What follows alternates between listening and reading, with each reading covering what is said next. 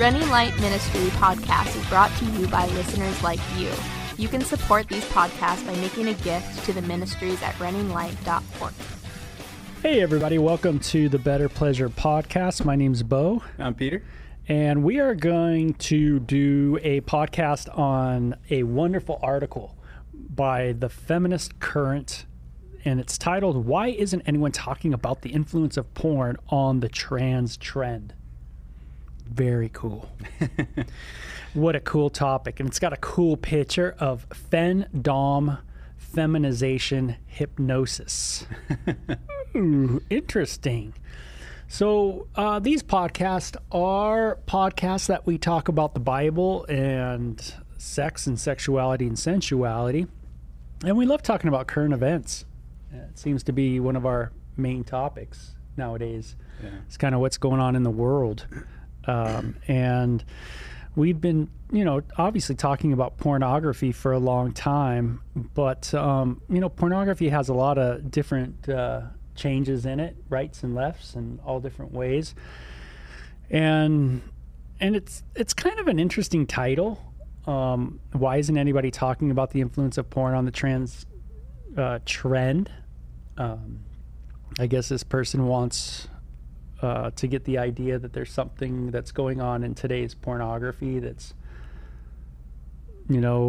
creating the incredible uptick in people, young people, old people, in this idea of, hey, I'm a girl or I'm a boy, and we've done some really cool podcast, kind of Matrix-like podcast on, is your body really you, or is it just your brain and how you perceive yourself? I thought that was really good, and how it plays a part in trans ideology. Yeah, and you can tell when you read an article like this. And we'll dive into the specifics in a second here, but you're dealing with people that I believe they haven't fully really thought out what they think about the body-brain dichotomy. And to this woman's credit, she is seeing, okay, is it possible that a lot of people are identifying as trans, they're identifying as the opposite gender in which they were born into? Is it possible that there's a social contagion element, right? Is it possible that there are other factors that are leading someone to make this decision? But she isn't willing to fully throw out the idea that there aren't people out there that are legitimately gender dysphoric. So she's not saying that, well, everybody is influenced by something and that's what's making them make this decision, and it's always wrong, and your body is a composite of, yourself is a composite of spirit and body, and therefore whatever your given sexual identity is, namely your biological sex, that is the gender expression that you are obligated to express within your own life, right? That's what God has intended for you to express within your own life. That's more difficult for some people, for sure, but it doesn't change the fact that that is what you are obligated to do. This woman has kind of thrown out the concept of God, and so she's not willing to say that. She's not willing to say that your biology determines the way you're supposed to express your gender. But she is willing to go so far as to say maybe there are factors that are influencing some people into thinking that there's something that they are not. And many people in the gender ideology nowadays aren't even willing to say that. Yeah. They would say, well, no, you have a fixed gender identity.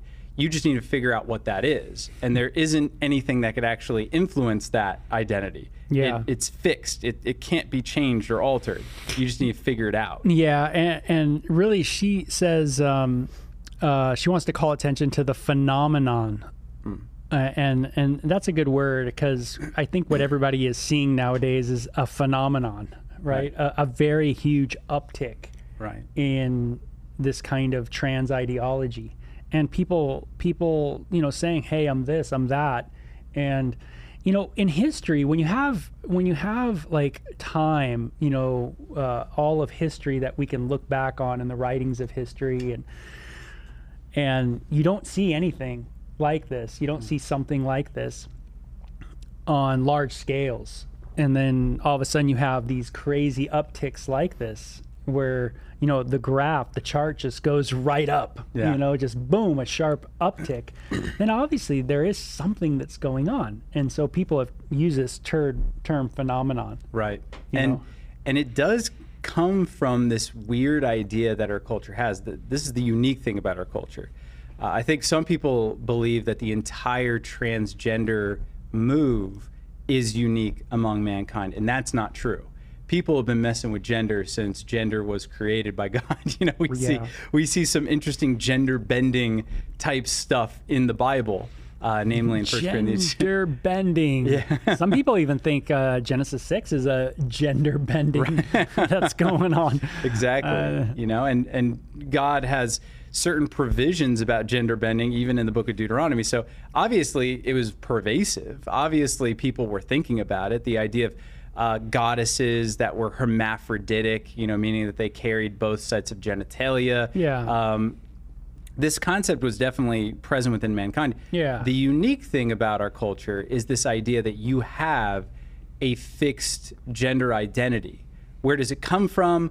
Well, they're a little bit amorphous on where it comes from, but basically they believe in the concept of a soul.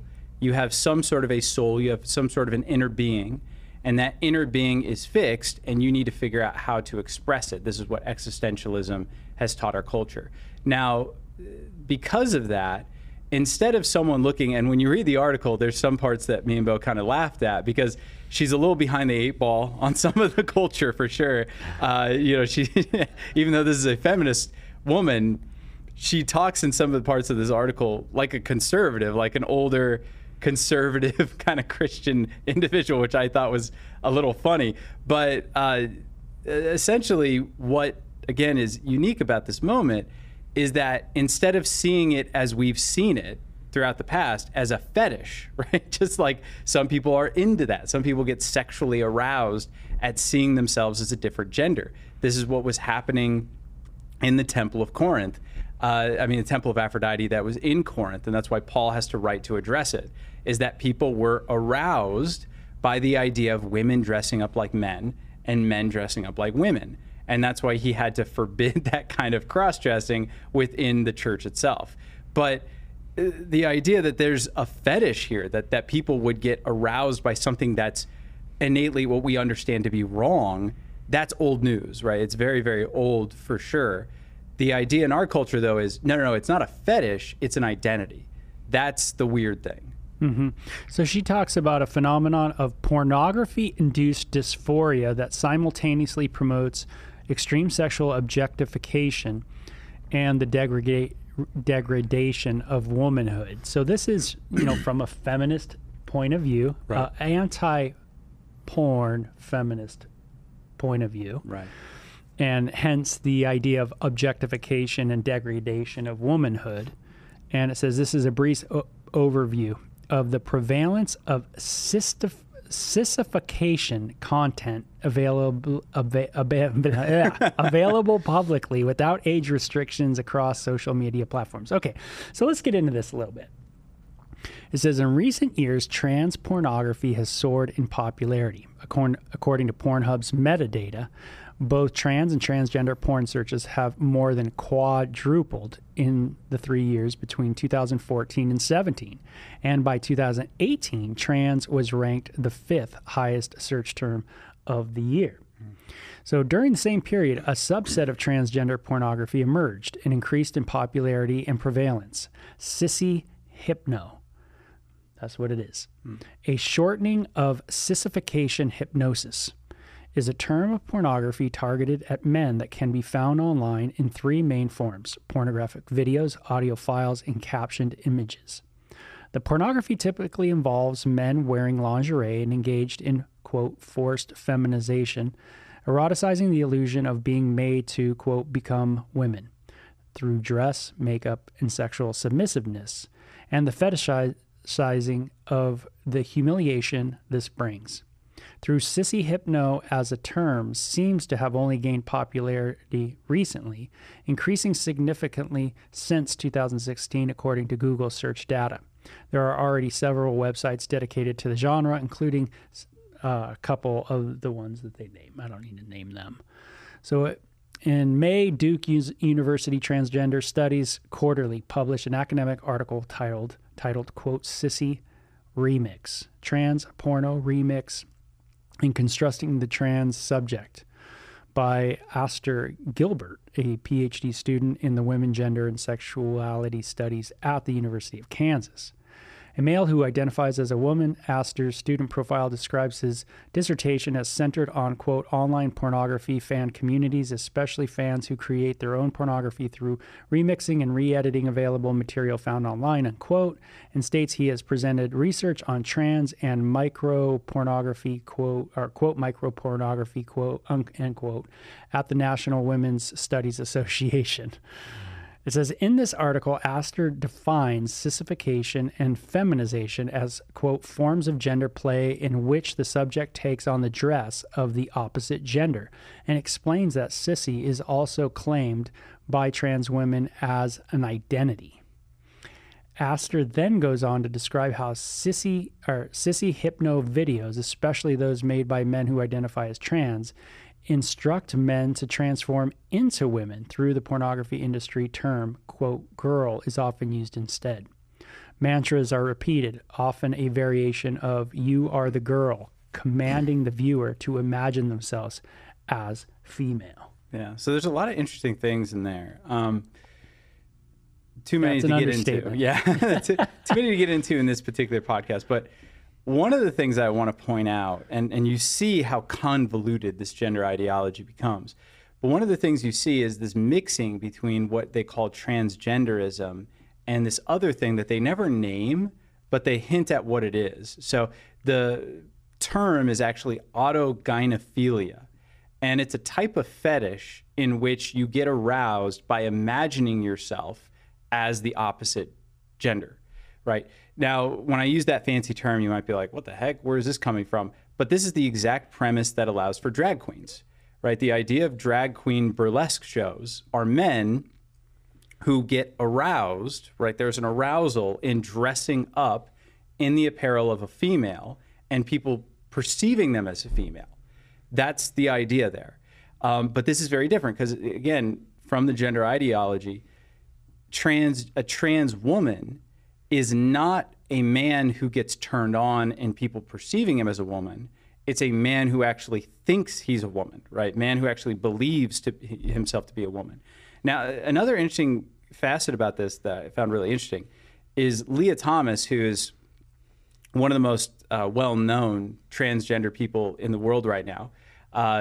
Some of you may not know the name, but he is a man who is ranked about 400th in the collegiate swimming circuit, and he goes to the University of Penn State. He transitioned to be a woman and now is the top female swimmer ever, right? He has annihilated in the world. He has annihilated Olympic records held by women for years after, again, being 400th as a male.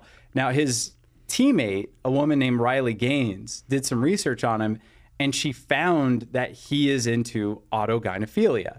So he's not actually transgender. He's not actually believing he's a woman. He is sexually aroused by other people seeing him as a woman. And beyond that, there's other really sick things that she found on his Facebook page, like he had his testicles removed and actually saved them in a jar, right? Really weird and perverse stuff. Yeah. Things that, as a society, like I said, we've always known about stuff like this, but they were always like on Hollywood and Vine, they're on these interesting streets that everyone knows about, but nobody goes down. But they're these subcultures that have existed for years and years and years. But what's freaking people out is that these really dark subcultures are now in the light, right? And people are seeing them, and it's disturbing them, maybe rightly so. Yeah. And it's funny, you read Romans 1, and sometimes, people would always think like, just, the judgment that's talked about, that's due them, it says in Romans 1, where a man engages in sexual activity with a man or a woman with a woman, what we would call homosexuality, we kind of look at that and we go like, man, that's hardcore. But nowadays, you read some of this stuff and you kind of go, whoa, man, this is like really, really out there. I know. Me and Bo say all the time, man, we miss the days of just regular porn. Yeah, I know where it this can get really, really interesting. Now, this, like Peter's saying, this isn't something very new in the sense that men dressing up as women and finding arousal in that, and finding that them being abused in this acting, if you will, is something that they like. Right. I mean, this is something that has been going on for a long time in human beings.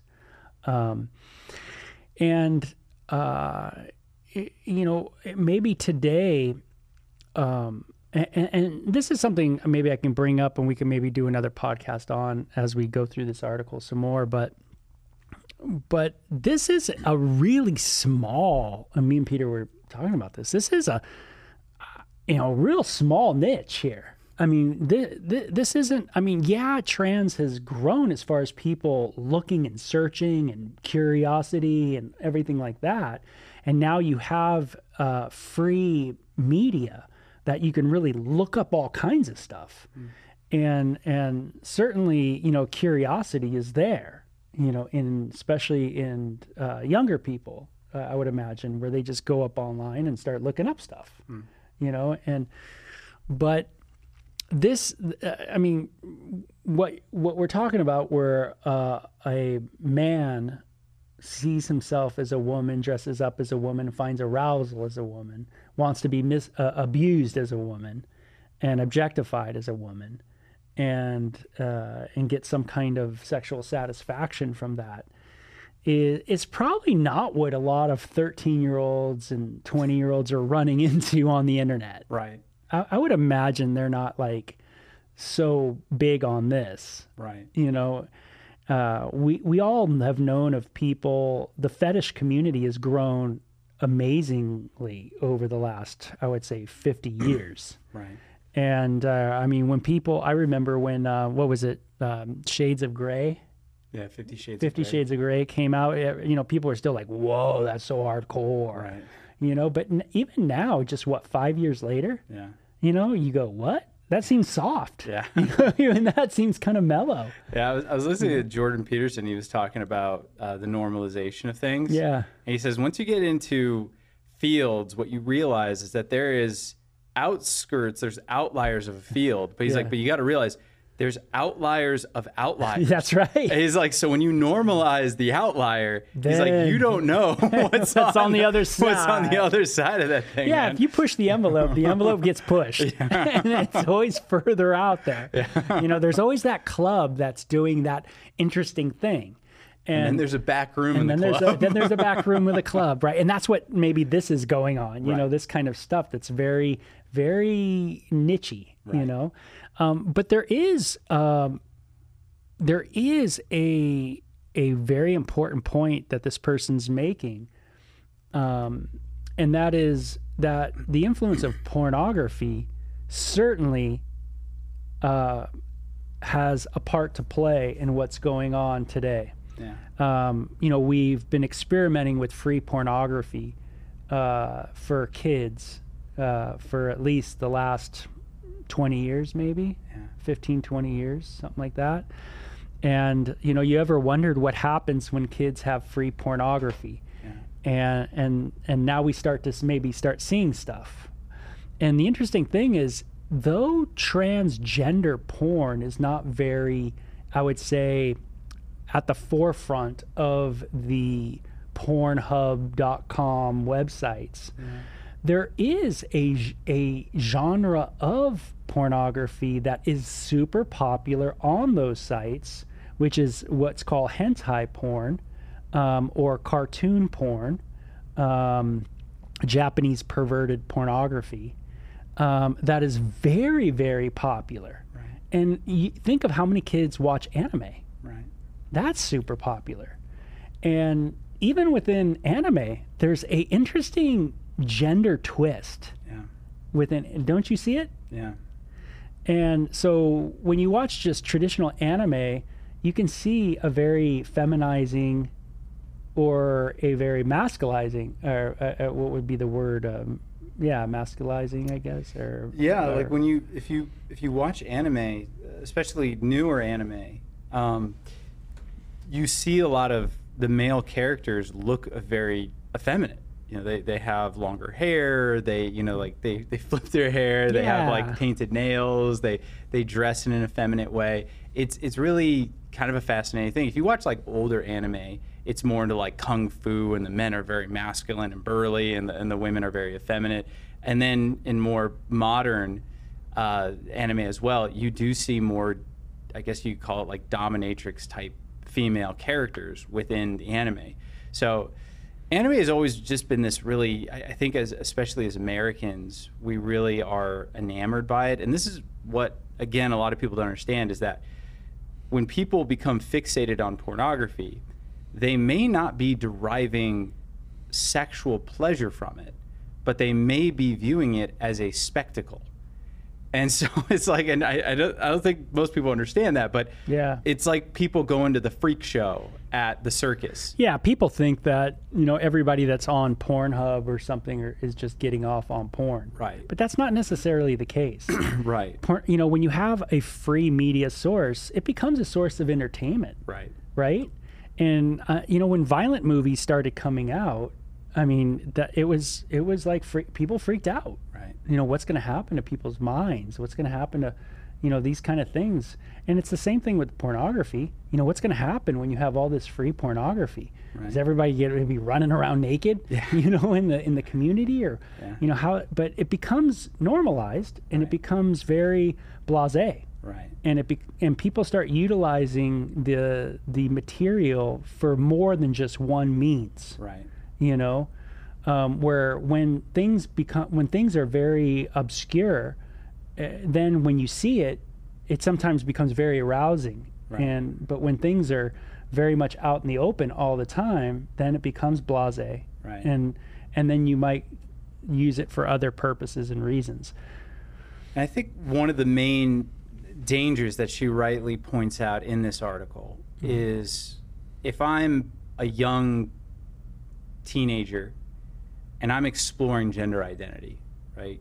I was just speaking to someone today, and they were told that there's over 76 genders. So imagine someone drops that. It's grown a little bit, right? I think it started at like 30, and now they went up to 50. Now it's at 76. It's like the age of the earth. I know. There's a new one every day. That's right. So again, imagine hearing that from a trusted source when you're a teenager, someone telling you that there's 76 genders, you got to figure out which one you are. I mean, wouldn't the most likely thing you would do is Google it? Just say like, hey, type in gender bending, kind of like sissification, and watching videos to see, is this me? Does this resonate in some way? Yeah. And what the gender ideology doesn't understand, and what this woman does understand, is that if you can be convinced, if you could be manipulated into believing something, if that's possible, then if you're exposed to stuff like this, you might start questioning what you actually are. So if you did have a 12-year-old and they came across this pornography, what was really most disturbing about it to me is, you may have noticed that Bo called it Sissy Hypno porn. The hypnotic aspect of the porn is that it's not that it like has weird images or something like that. I mean, it does have weird images, but it has like a track, like an audio file that's playing on a loop as you're watching it, saying things like, you are a woman, like over and over again. Because that's what's the supposedly arousal part of the pornography. Right. Is that idea that I'm a man, but I'm a woman. Right.